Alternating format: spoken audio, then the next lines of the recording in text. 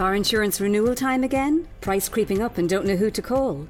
The AIG Car Insurance Winter Sale is now on. Rates are up to 20% cheaper than last year. Get a quote today at aig.ie and see how much you could save. Normal underwriting acceptance criteria apply. Price difference based on a quote on the 1st of January 2018 versus November the 1st, 2017. AIG Europe Limited is authorised by the Prudential Regulation Authority of the United Kingdom and is regulated by the Central Bank of Ireland for conduct of business rules. This is a download from BFM 89.9, the business station.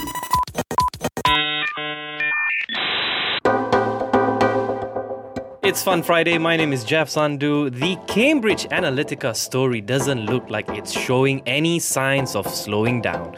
Facebook is still under fire for its data policies, and this week, dating app Grindr has been under the microscope amid allegations of sharing the HIV status of its users with third parties. It doesn't sound like much of a recipe for Fun Friday, so we're gonna leave the present behind and join future Matt in a world where they got data policies right.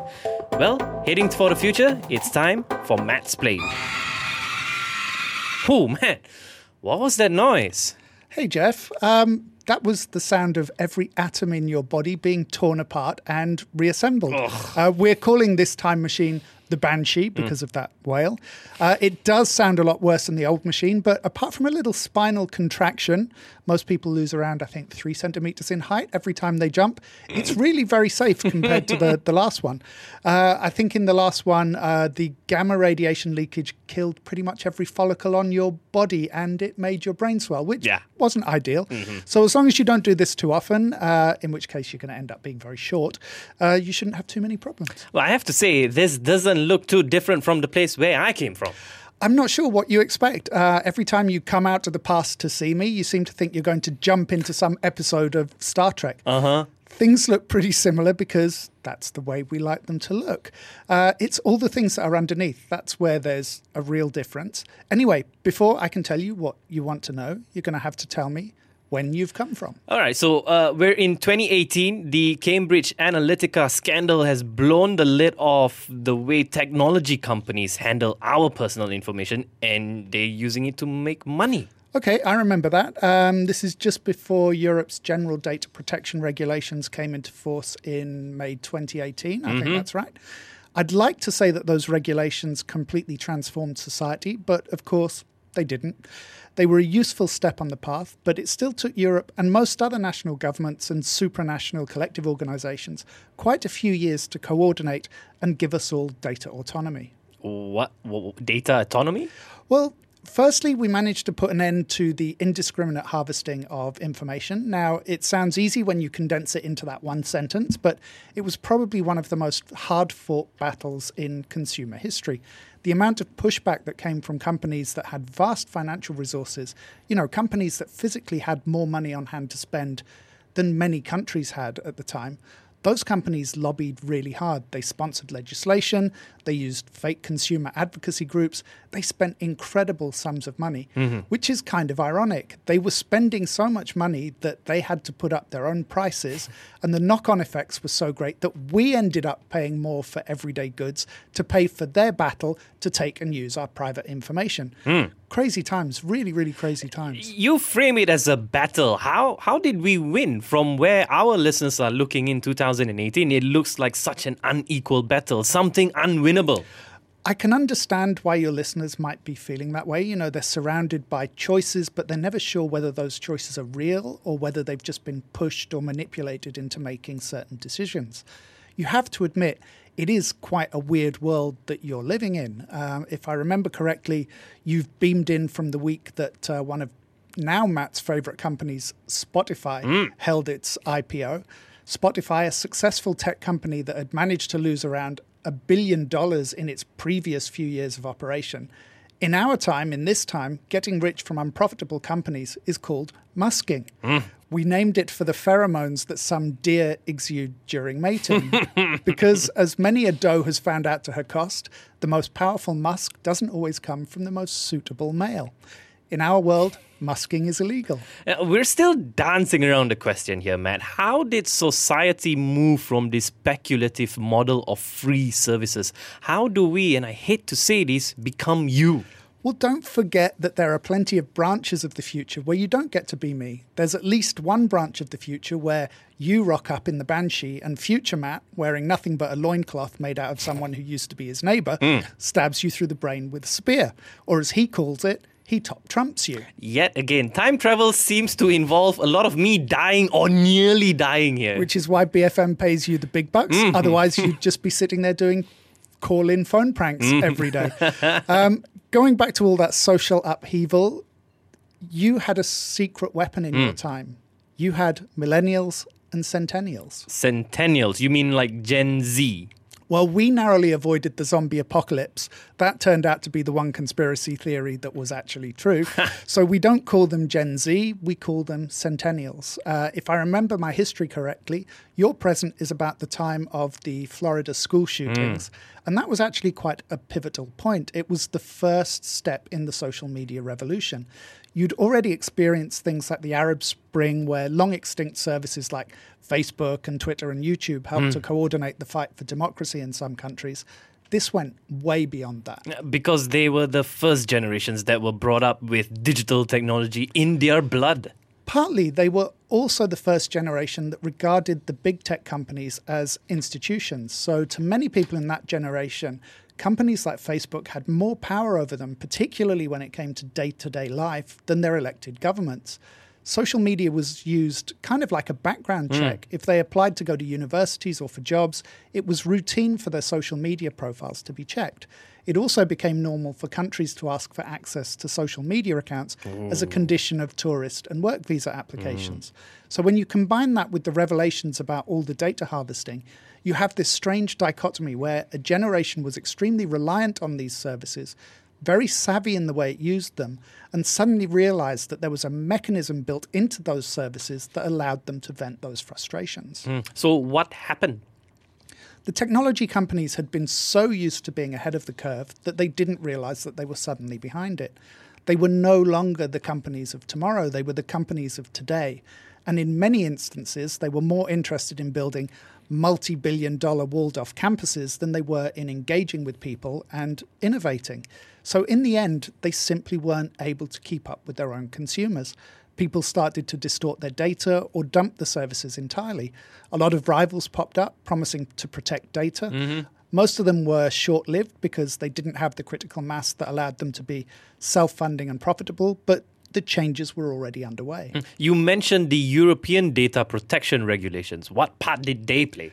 Well, as I said, they were very much a case of too little, too late, but it did mark a realization amongst lawmakers that they were out of step. You know, politics is very often a propaganda game, and political parties the world over also found themselves behind this generational curve. This was a generation that didn't believe the hype and wouldn't even read the propaganda. Long before artificial intelligence was able to successfully weed out fake news, this generation found a more novel solution. All the news is fake until somebody proves that it isn't. This was something that affected politics as much as it affected commercial companies. This was the first generation that you couldn't sell to, which in a sense turned the tables because political parties now had to start listening to become genuinely answerable to the people that voted for them. So a people power movement. Well, it was part of a social movement that didn't really belong to any of the old notions of left or right. Both sides tried to co-opt the movement. Both sides largely failed. In essence, the movement co-opted the left and the right rather than the other way around. Anyway, all of that is old school politics, and you're here really to talk about the technology. So what happened is that over a period of about 5 years, users largely blew up the business model of the services they were using.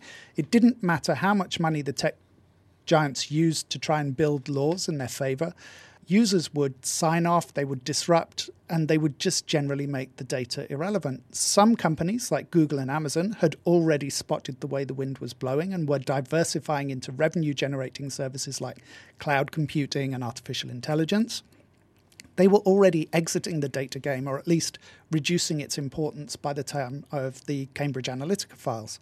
In fact, President Bezos enjoyed a tumultuous term in the mid-20s, but that marked kind of the high point and the start of the rapid decline of Silicon Valley.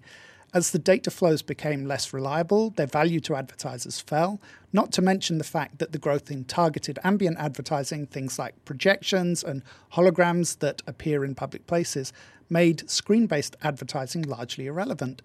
The social media giants tried lots of combinations of models, balancing user subscriptions with less intrusive advertising, but with the passing of the 2030 Global Data Act, the few companies that were still in the game were forced to stop sharing any data with third parties and effectively had to adopt subscription-only models. Actually, I think it might be a good idea for you to take a break now. I can get my chiropractor bot to zap you and try and pull that spine shrinkage out. We're with Future Matt, and apparently a future where data is good. We'll be right back. BFM 89.9. Best flipping moments. BFM 89.9, the business station.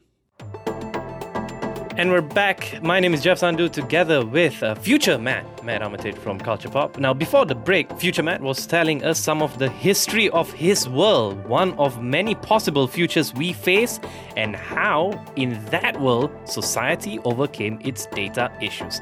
I have to say, Future Matt is very easy to understand, although I die or nearly die again. I wouldn't have thought that language would have changed more between my time and yours. Well, of course, we communicate with neural nets amongst ourselves. There's a lot more blurring between humans and machines in this time. But if I tried to hook you up to the neural net, your brain would melt like cheese in a toasted sandwich. It happened again. Exactly. To make it easier for you, I'm accessing a program that translates my thoughts into 21st century English. Actually, pretty much 20th century English, so that I sound a lot more like the old fogey now, Matt.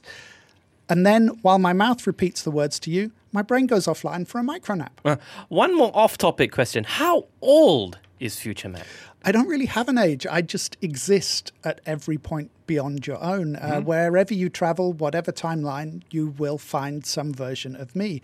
I'm like that light that keeps you awake at night. You can't switch me off and I will drive you insane. You're really lucky you get to work with Now Matt. He's a good guy. He doesn't always get things right, but he tries his best. He's not as funny as he thinks he is, but then who is? You're really lucky that you don't have to hang out with ye olde Matt. No. That guy is a complete and utter know-nothing idiot. He gets everything wrong. He's the human embodiment of Betamax. So what does a world with data freedom look like, Future Matt? As I mentioned to you before, data activists made life very difficult for the social media companies by disrupting their revenue stream. People would sign up for multiple accounts and use them to exercise different aspects of their personality. And every few months, they would close the account and start a new one in another name while swapping the new account details over secure instant messaging accounts. They would also push the boundaries of the terms and conditions of the sites by using them to organize protests against the company. In that way, any pushback from their social media hosts could then be reported back to national regulators and lawmakers as examples of overreach by the companies in blocking free speech and free expression. There was a lot of this kind of jousting for, quite a few years, for 4 or 5 years. These huge tech companies using their money to try and sway lawmakers, while the activists used the company's own platforms against them. It wasn't a bloody struggle. No, it wasn't a physical thing. I mean, we had a zombie uprising brewing, so we weren't going to start a war over likes. This was about rights rather than actions. What was more interesting was the way that nations started to respond. As I mentioned, politicians were very much behind the curve on this one. Worldwide, what we started to see was people voting for candidates who were tech literate and data savvy. Many of those candidates were or had been data activists themselves. This coincided or maybe resulted in national governments waking up to the power of social media platforms. They were an information and communication platform. So even in your time, some governments were already giving citizens a national email address. That address functioned a little like an identification number. You would use it to access government services, for example, filing your taxes, and the government could use it to communicate with you. And as the members of governments became more technology literate, they began to see the value of social media platforms that operated at the national level. Like a kind of participatory democracy. Yeah, exactly. It was a great way for politicians to check how receptive the electorate was to ideas and policies. It was like holding a referendum, except that it was instant, there was next to no cost, and people could respond with kitten gifts. And it quickly became obvious that this wasn't the kind of tool that countries wanted to be in private hands. This was something that should be viewed as a national resource. And as it was in the case of privacy regulation, the European Union was the first to build an open source, pan-continental social media service. And to stress the public ownership of the model, they called it You, something that would easily translate into any language. Tu in French, du in German. You know, you get the idea. Once people started logging onto You and other similar systems in other countries, which of course were quickly networked together, there seemed very little reason to be on a commercial social media site. Is the UK back in the European Union? No, I, Future Matt, am a proud Irish citizen, thanks to my nana's Irish ancestry.